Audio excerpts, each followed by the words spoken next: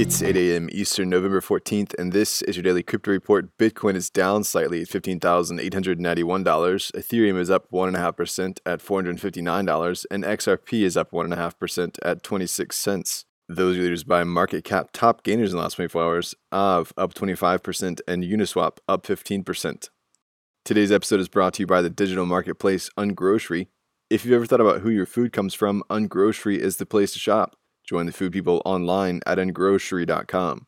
Well, MakerDAO's DAI stablecoin broke the $1 billion market capitalization mark this week. DAI is a stablecoin that's created when Ethereum users deposit one of many different asset options into the Maker protocol and borrow against that asset in the form of DAI.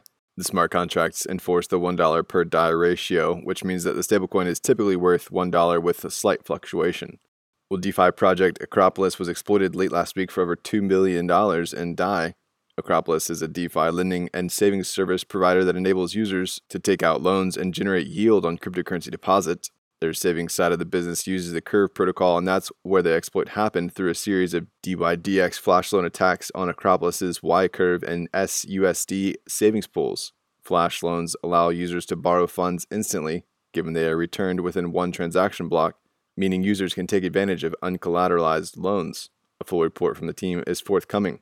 Well, Tornado Cash's privacy pool value hit $13 million, a new high.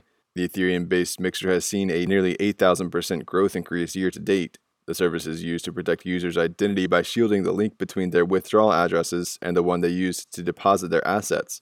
Tornado allows for fixed amounts of Ethereum to be spun up.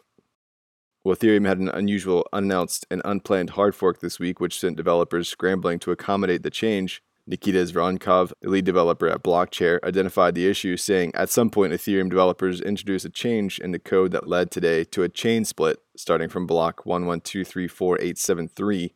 With adjustments made quickly and no price effect, all that remains is the questions of some developers regarding centralization and why they weren't told of the change coming down the chain." And finally, Binance has launched an Ethereum mining pool with lower fees than its rivals. The new pool follows their recently launched Bitcoin mining pool. Binance's Ethereum mining pool uses the full pay-per-shares method for reward payouts, similar to its Bitcoin mining pool. This method distributes block rewards as well as transaction fees to miners. Binance's Bitcoin mining pool had about 7% hash rate share in October.